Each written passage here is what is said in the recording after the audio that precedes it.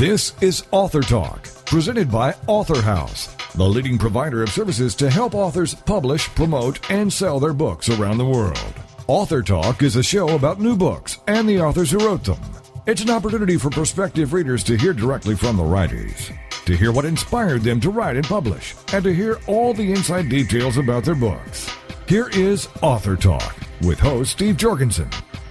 The title of the book, Civil Rights Journey, the story of a white Southerner coming of age during the Civil Rights Revolution. And the author is Joseph Howell. And Joe joins us now on Author Talk. Hello, Joe. Hello. Great to be here. Well, great to have you with us. Fascinating story. Obviously, you're going to take us back into some very emotional and even troubling times, but the overall result is much different than it was back in the 50s, right?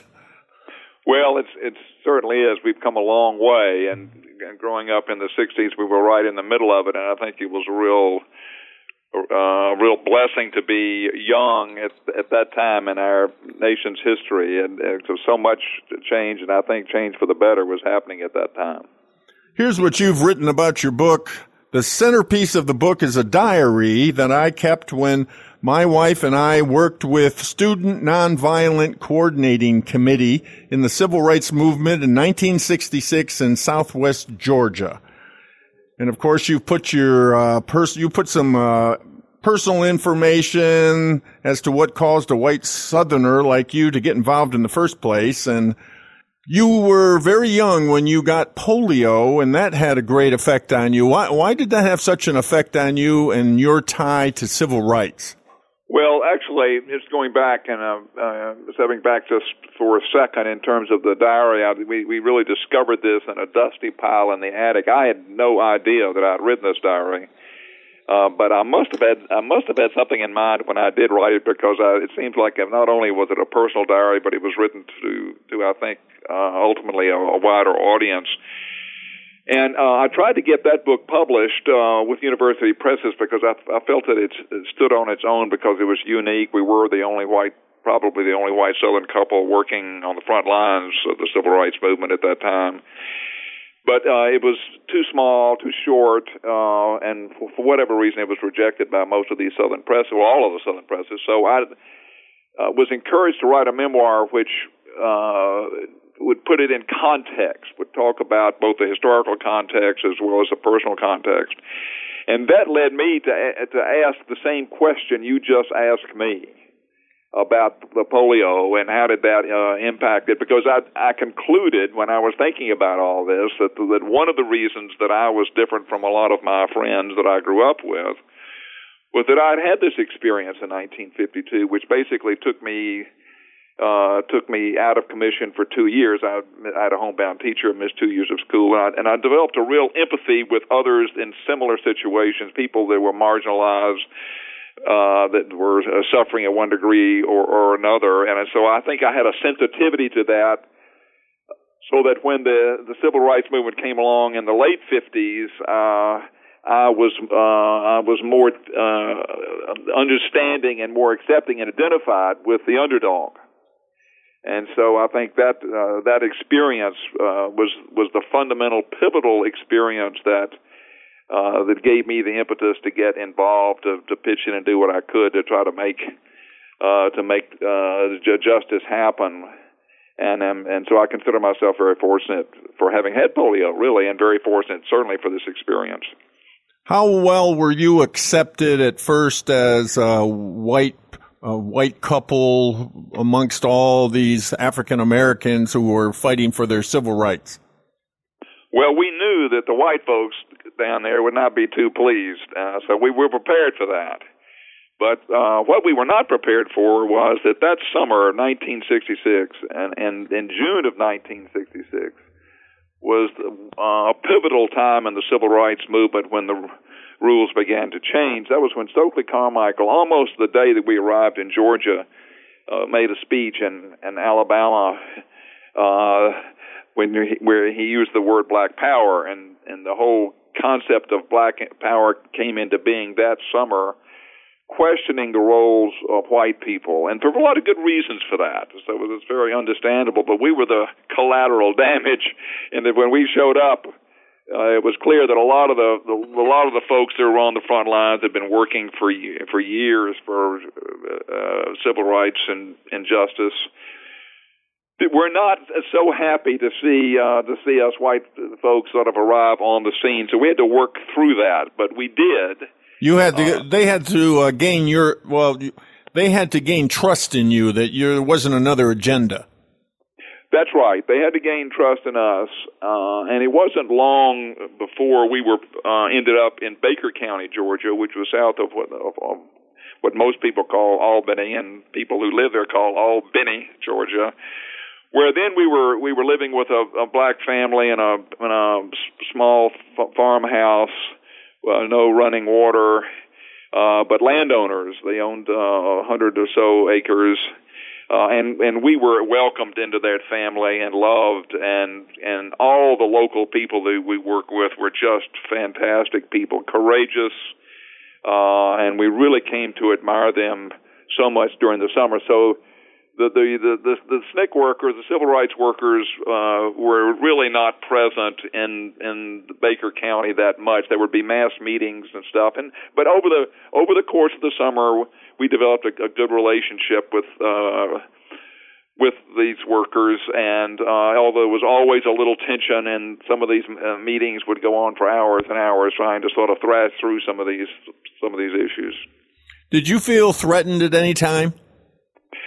I really didn't, and part of it was probably a little naive on our part, because when we had a reunion 2 years ago, we learned from the family we stayed with that there was a standoff in front of their house the year before with the Ku Klux Klan, where everyone was armed on both sides and guns were drawn, and this was in the house we lived in.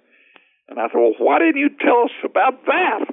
And they said, we didn't want to scare you. We didn't want to scare you. They were extremely courageous people, but we didn't see many white folks.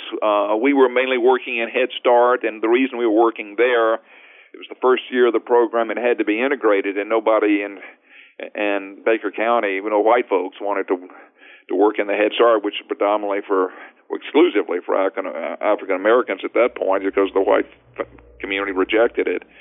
So we just didn't see these folks. But if we had seen them, I think I would have been somewhat more apprehensive. As it turns out, some of the people that we work with that were in other communities were in fact shot at, and someone was run off the road at night and was seriously injured in an automobile accident. So there was danger down there, but it's a little bit like being on the front lines, I guess, in a war where you just don't worry about it. You do what you have to do. Well, and the one thing that sets your book apart so much is that this is an eyewitness account of a white Southerner. There isn't probably a book like it. Well, I think you're right, and the diary part is what gives it its freshness. It would not really have ever happened. I would not have written this book, and it's amazing the difference between a memoir and a diary, which takes up about not quite half the book, is that you tell it like it is, and you don't. I mean, and everyone who's reviewed this book is that one of the things that comes through most is its honesty, so you see it or feel it for what it was like when you were there. But I also think having the memoir part, putting it in perspective, really does strengthen the book a lot as well, and bringing in as well other history as well as my own personal experience. But it certainly was a challenge in many ways to sort of negotiate these minefields, but we did it, and I think when all is said and done, one of the questions that I ask a lot in this diary: are we making any difference? Is this worthwhile? And at the end of the day, I think it was, and I'll talk about that in the last chapter when we go back to the reunion several years later. A number of you, in fact, the reunion was just 2 years ago, so it was 40 some odd years after the fact, and found out that in fact, yes, having just being down there is a statement. Not that we really did all that much. I mean, we worked on the Head Start program, attended the mass meetings, and we were putting our lives quote unquote on the line, so to speak. But you never know what kind of impact you've had. But yes, at the end, we did have a positive impact. And you call this experience your coming of age story. It's part of you growing up.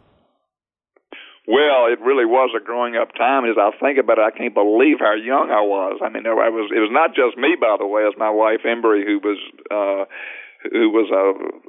an equal participant with me, and also was very important in helping put this book together in terms of editing and giving me advice and wisdom and understanding. And we were just children. I mean, in those days, people tended to marry a lot younger than they do today. Our kids were in their 30s when they got married, and we were in our early 20s. And so we really were young, and trying to, a part of what the theme in this book is trying to come to grips with the nature of evil in the world and suffering. Why does it exist, and what is our responsibility as human beings to do what we can to address this situation? And there's no answer, of course. But there are opportunities that all of us have in our lives at one time or another to step up. It may not be quite as dramatic as civil rights. It may be something else. But these opportunities do come, and the important thing is to do the right thing when those opportunities do come. And part of that is a coming-of-age experience and just simply growing up. How did your family and friends react to your civil rights involvement? Well, that's a question a lot of people ask, especially about my parents. My father was a banker, ended up being a bank president, and his father was a banker, ended up being a bank president. I grew up in a pretty prestigious neighborhood of Nashville, Tennessee, and so the logical question is, well, what did people like about you, and how did you do that? And my parents were extremely tolerant and open-minded, and I think really supportive. And so it was really not an issue. They were very prominent, civic, involved people in their community, and but they got a lot of flack from their friends that said, "Oh gosh, it's not your fault," and it's as if I had been a member of the Communist Party or a drug addict or dropped out of college or that sort of thing. I did have a door slammed in my face one or two times by people in my parents' generation who had felt that I had really crossed the line. But overall, my friends basically didn't give me a hard time about it. I think most people respected me for it. They might not have agreed with me, but they respected me for it. And I can't say that I've suffered really in any way at all. And I feel very grateful that I've maintained all my friendships with my people who are my peers. What advice would you give, especially to young people who want to change the world for the better and make a difference?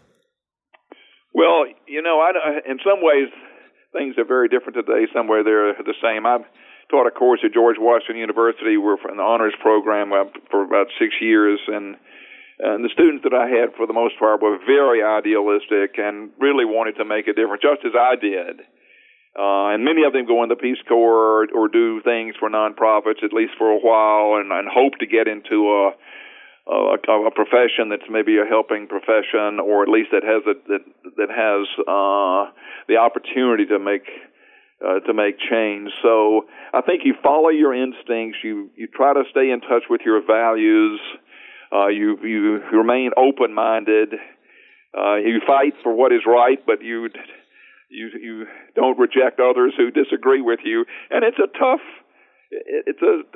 walk to walk, and it continues. And I don't feel a hero in this at all. I feel like that this is something that continues throughout your whole life of trying to get it right and trying to do the best that you can, knowing that you fail most of the time, and knowing that you're really not any better than anybody else. But you have an obligation, I think, in terms of integrity, to do what you believe is the right thing. So young people, we all have a harder time in some ways because the issues are more complex, they're more economic, they're more gray. In those days, it was a more clear-cut, quote-unquote, black and white issue, and so it's harder in that respect. But I think the desire is still there, and I'm very hopeful and inspired by the young people that are coming out of college today, especially if they're anything like the students that were in my class at George Washington University. You've had quite a few unsolicited reviews of your book, which are very positive. Well, I feel really gratified and humbled by the reviews that I've gotten so far on Amazon, and some people have written me emails and said how much they like the book, and I've asked, well, if you like that much, it'd be great to put a review on Amazon, and they've done that. But others have they've just popped up there on their own. So I feel like that the initial response that I've gotten has been very positive. My hope is that it will extend out now to a broader audience of people that don't know me, obviously, people who have an interest in social justice, an interest in civil rights, an interest in some of the issues that I try to deal with in the book, and I'm hopeful that will happen. But very pleased so far that the response has been so strong and so positive. I got a great review from Kirkus, which is the industry standard in terms of the initial reviews that come out. So I'm keeping my fingers crossed, as they say. The title of the book, Civil Rights Journey, the story of a white Southerner coming of age during the Civil Rights Revolution. And the author is Joseph Howell. Joe, tell us how to get your book. Well, it's available through AuthorHouse, which is the publisher on the web. It's all online is the way to get this book. It's also available on Amazon and Barnes and Noble, and I think any online bookseller. So just go to those sites and type in my name, Joseph Howell, Civil Rights Journey. This is not your first book. You've had another book in print since 1973. That's right. That's right. That book is called Hard Living on Clay Street, and it's a story of blue-collar families, day-to-day life of getting by in very difficult conditions, and I'm very pleased that it's been in continuous print. It's sold a whole lot of copies.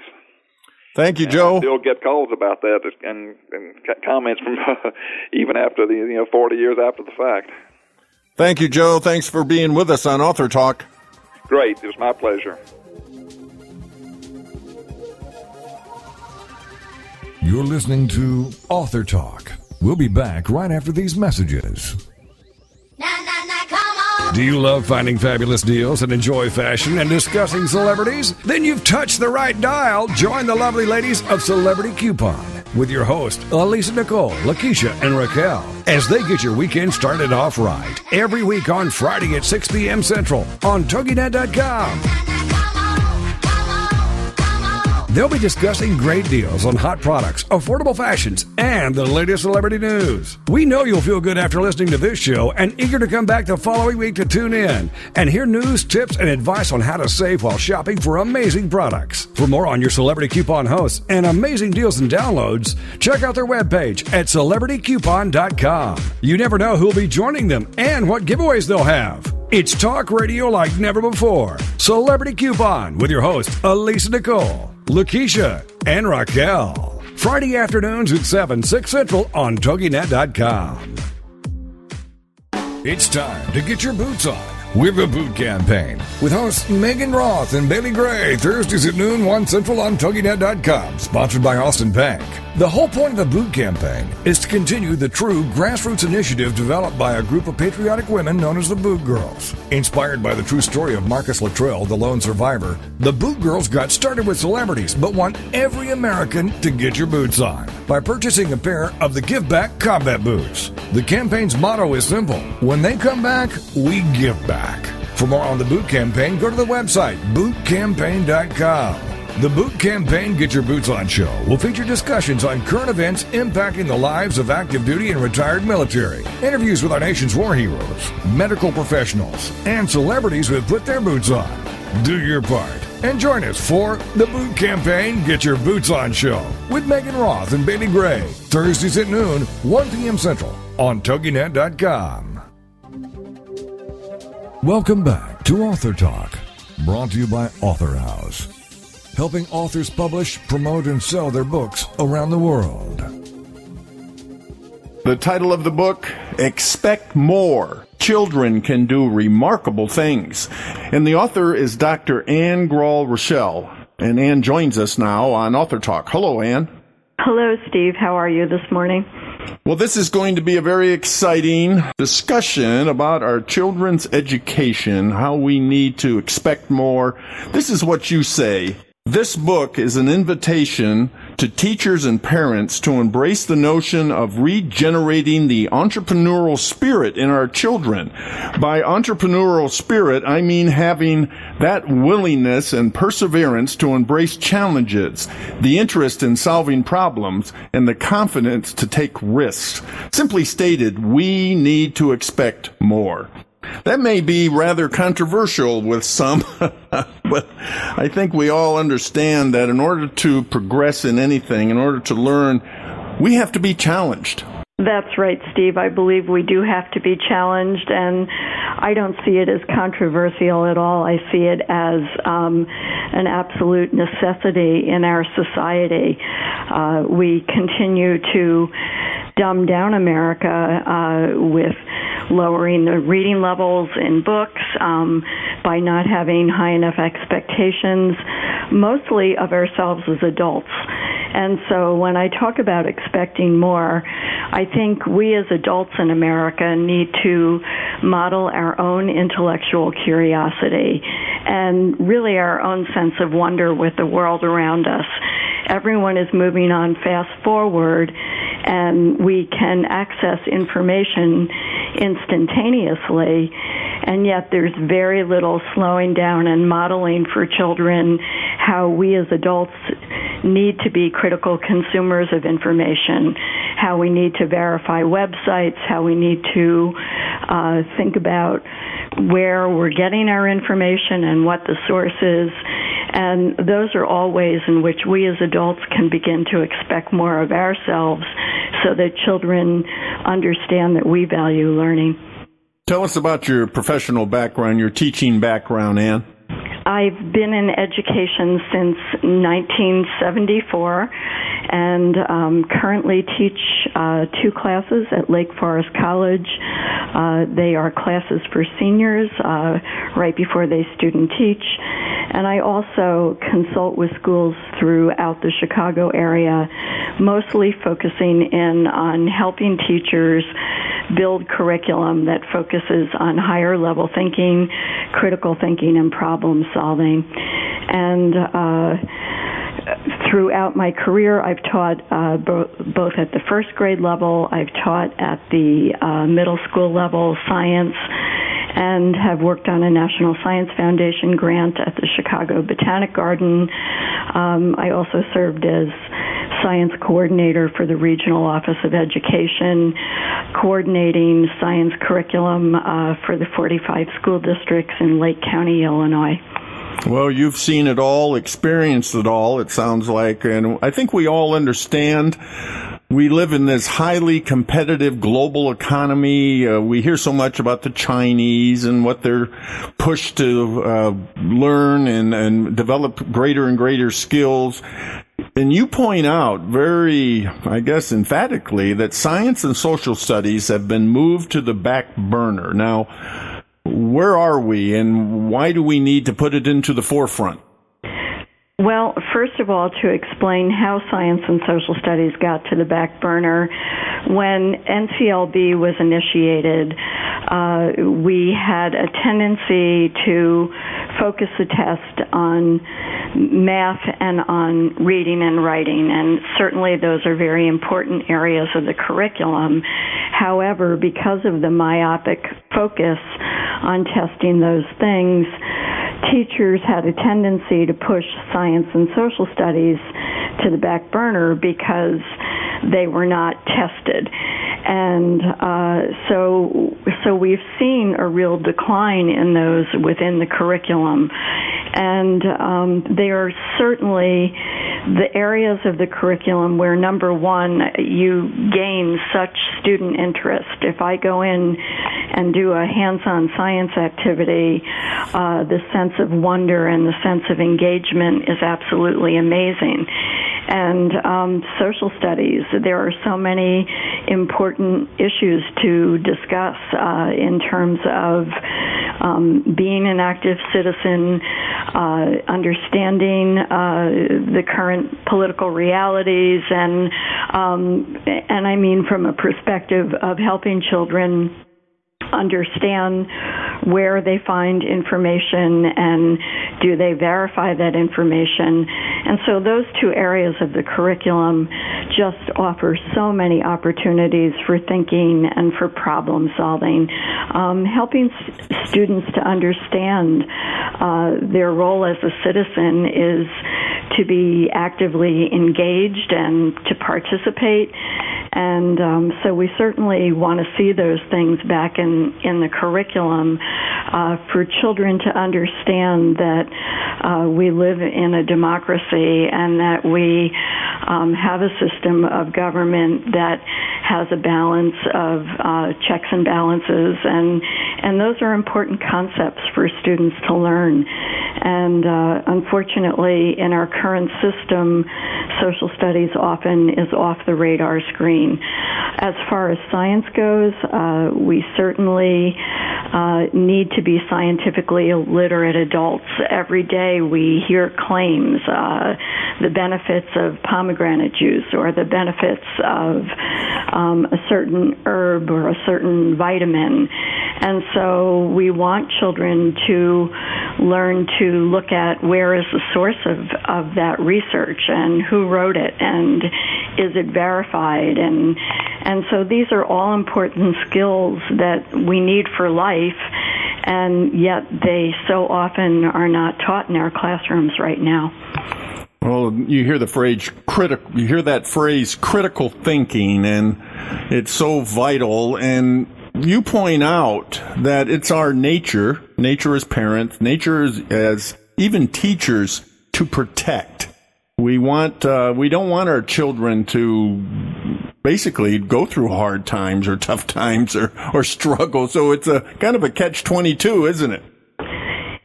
It is a catch-22, but I think if I can explain what I mean by struggle, I certainly don't want miserable children, and that's not what I'm promoting within my book.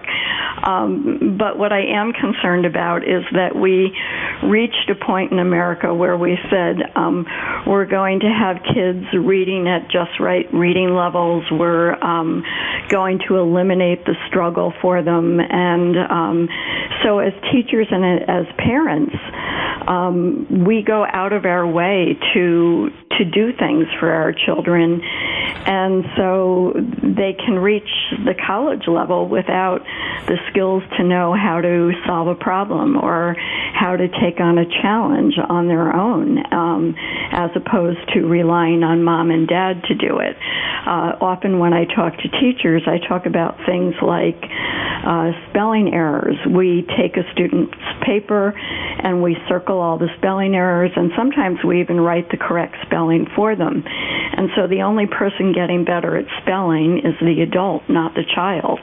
And so a much better strategy for a parent would be to simply say, I see in your first paragraph that you have 3 spelling errors. Can you find them? And so as opposed to us doing the work for our children, we want them to learn how to revise and edit and to think thoughtfully about their work. And of course, our children today have moved indoors, as someone said, an author, Richard Louv, is it? Yes, Richard Louv has written a book called The Last Child in the Woods, and he actually coined the term nature deficit disorder. So he talks about in his book, and it's a quote in my book, that video games became children's imagination as opposed to children being outdoors and pretending and experiencing nature and slowing down and looking at a butterfly or a worm or anything around them and looking at it in depth. And so our children are on such fast forward with organized activities, and so they move from school to the soccer field or the basketball court, and while there's nothing wrong with organized sports, the children rarely have an opportunity for cognitive rest that comes just from that opportunity to naturally play and be outdoors. And of course, entertainment seems the whole focus today and not learning.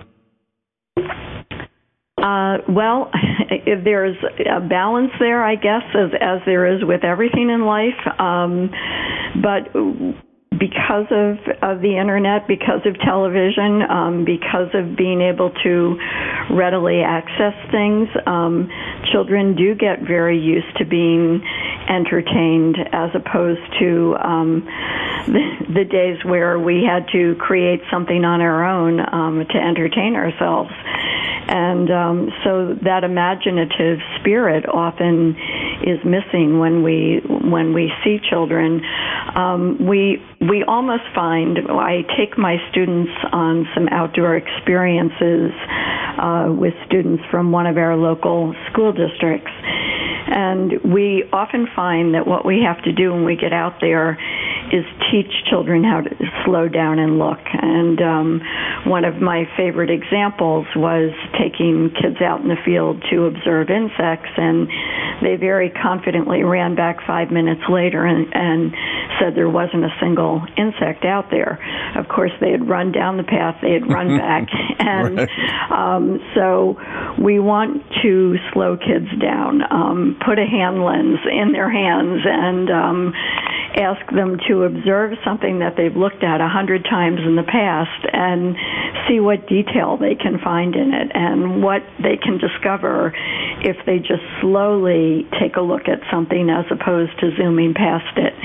And those skills, I believe, build perseverance. And we know as adults that when we ask most adults about anything in life they've been successful at, it isn't because they got it right the first time. Typically, it's the things that we are challenged by, that we have to work hard at, that really make us successful as adults. And so if children don't have the opportunity to experience challenge, they really don't know how to do that as adults. You pose this interesting premise. It's a challenge to adults. It's an invitation, as you say, to expect more of themselves. As adults, we need to expect more of ourselves. And then in the connection is we will expect more of the children we care about. That's right. I think that as adults, we need to do some reprioritizing. We sit down at the dinner table and we have the television on and we have our cell phones at the table. And so the message sent is that conversation is not necessarily an important thing. And I know it sounds relatively radical, but I think that we need to bring back dinner conversation. We need to bring back time as families together where we are slowing down and valuing one another. And so I think we do need to have higher expectations of ourselves as adults. Children desperately need to see us pick up a book or a Nook or to research something and learn and continue to be excited about learning. So I always encourage parents to find out some topic that their child is interested in and take time to learn about that topic with their child. One of the research statistics that we're finding is that when children are exposed to more informational text as opposed to storybooks, that we tend to see an increase in student achievement. So if it's dinosaurs, if it's insects, if it's constellations, figure out what your child is interested in and then help them discover or research it and become an expert, because so much of our focus in schools right now with all the testing is on short, quick answers as opposed to really researching and learning something in depth. So that's my suggestion. And I surmise then from your point of view that the hope of the future to turn around the dumbing down of America is to change ourselves as parents and teachers, and thus hopefully change our student attitudes and their expectations of themselves.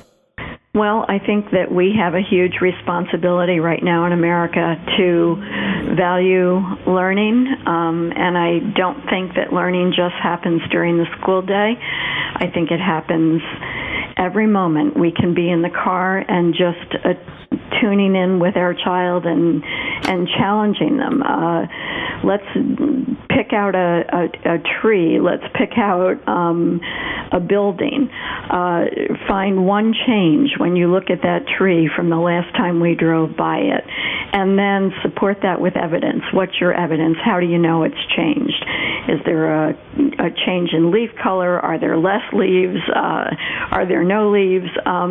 But the idea being that we want to slow down and kind of observe all those wondrous things that go on around us all the time.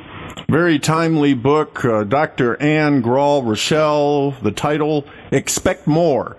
Children Can Do Remarkable Things. Anne, tell us how to get your book.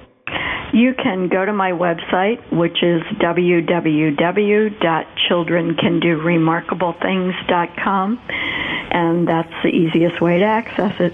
Thank you, Anne. Thanks so much for being with us on Author Talk. Thank you, Steve. You're listening to Author Talk. We'll be back right after these messages. Information is power, the power to change your life. So be here for Education to Excellence. Some of the most valuable information you may ever receive will be shared with you 7 p.m. Eastern every Tuesday night with Education to Excellence with your host, Bruce Beichman. You'll benefit from insightful shows featuring guests that are proven experts in their field. Little-known facts on how to improve your health by making one very simple change in your morning routine.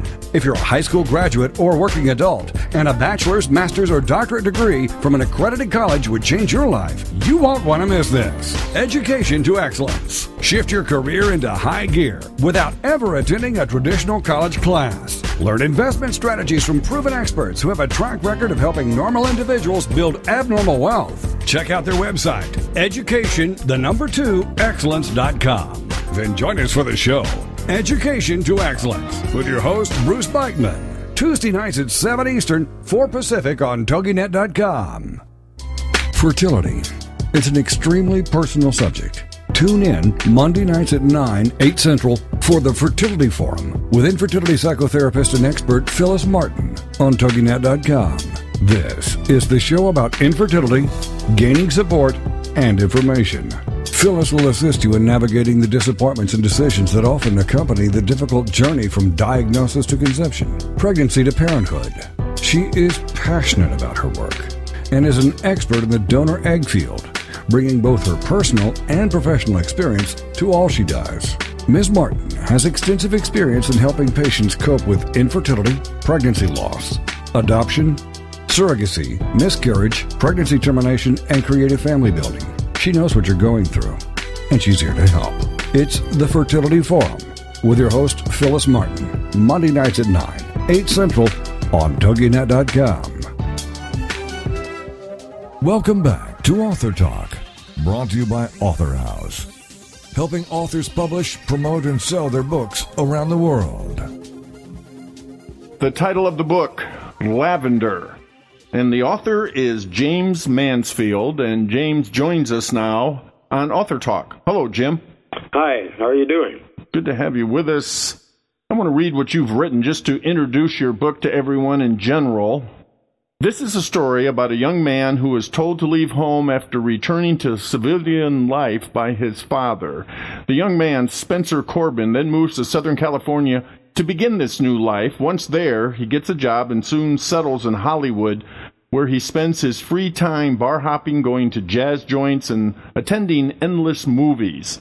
Then he begins having strange dreams about a beautiful young woman called Lavender. a fictitious woman, right? Yes. The girl of his dreams. Yes, I would think so.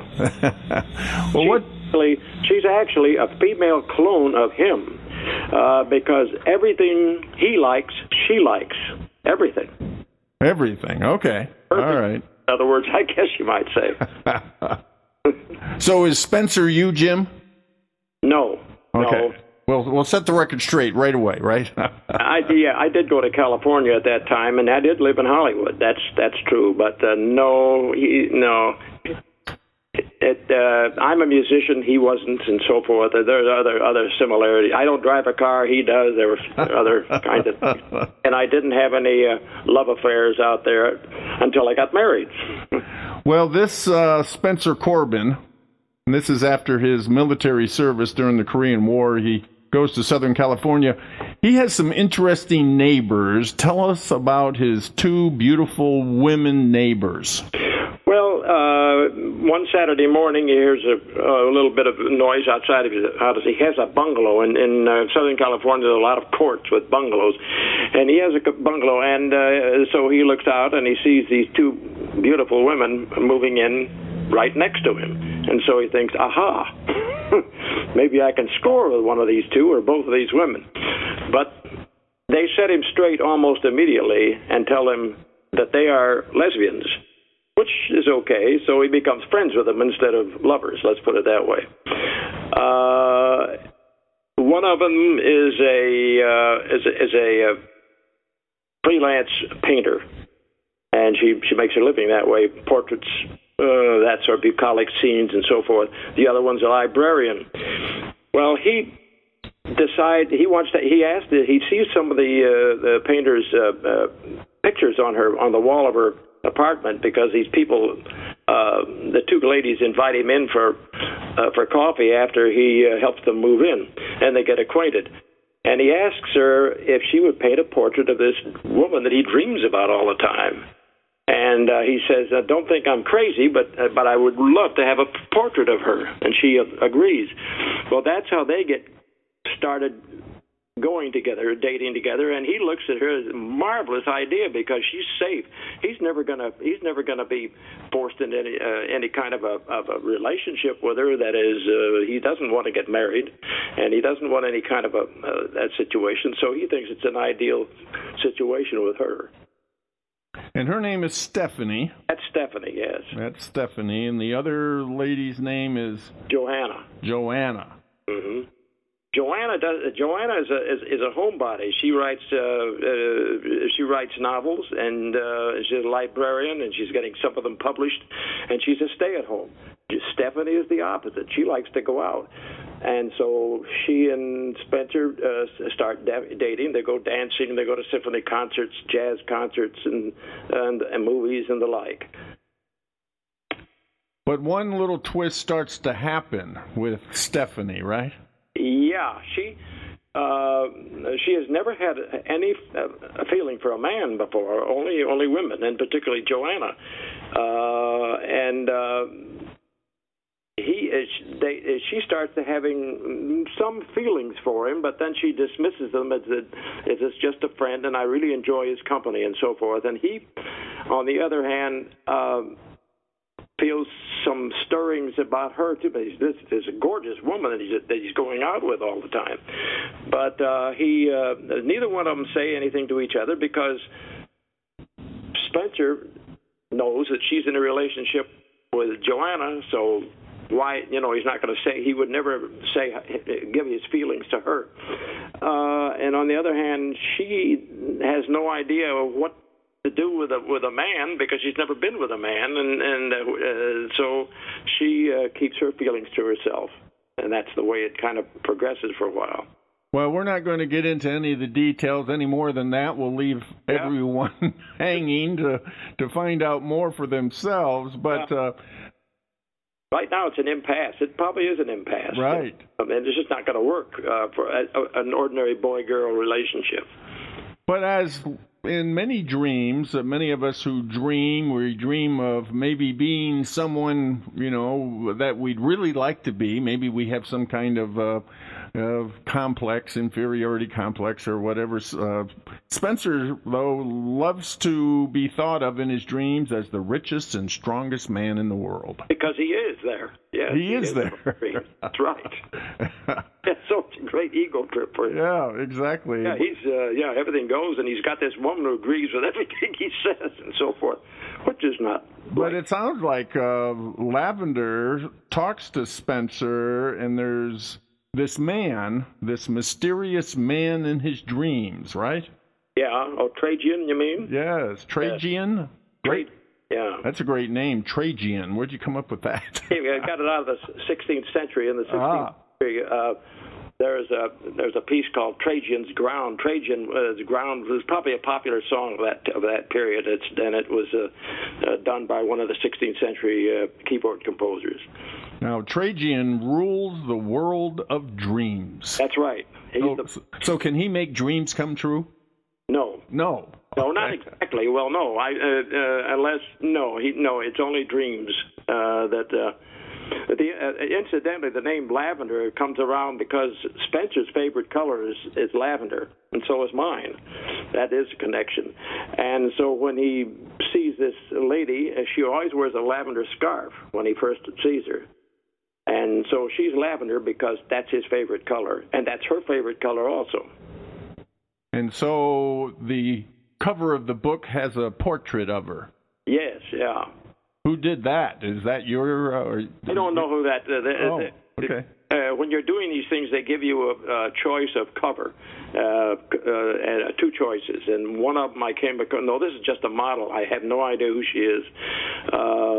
And I just picked her, and then I picked some lavender flowers. I thought it was a good idea for the book. But it gave you, a feeling about what she looks like. Yeah, sort of. Mm-hmm. Yeah. Well, the real earthly existence and the dream world, is it possible that they can become one? It's very possible, isn't it?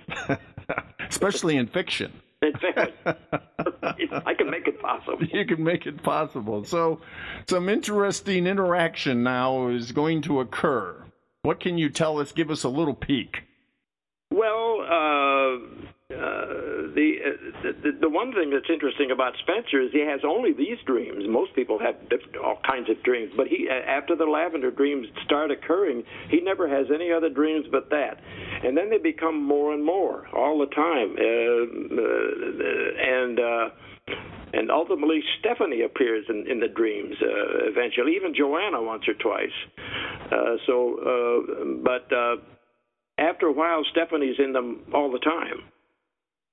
So I guess there's also the liability of the bar hopper too in your story. Yeah, at the very beginning. Now, he goes out there and he's a single man, and he goes to the bars hoping maybe he'll score with some of the women that come in there, and he does it first. But as he gets going with Stephanie, he stops doing that. He goes to the bars, but he stops picking up women, stops that activity. And Joanna says the reason he's doing that is because he liked you.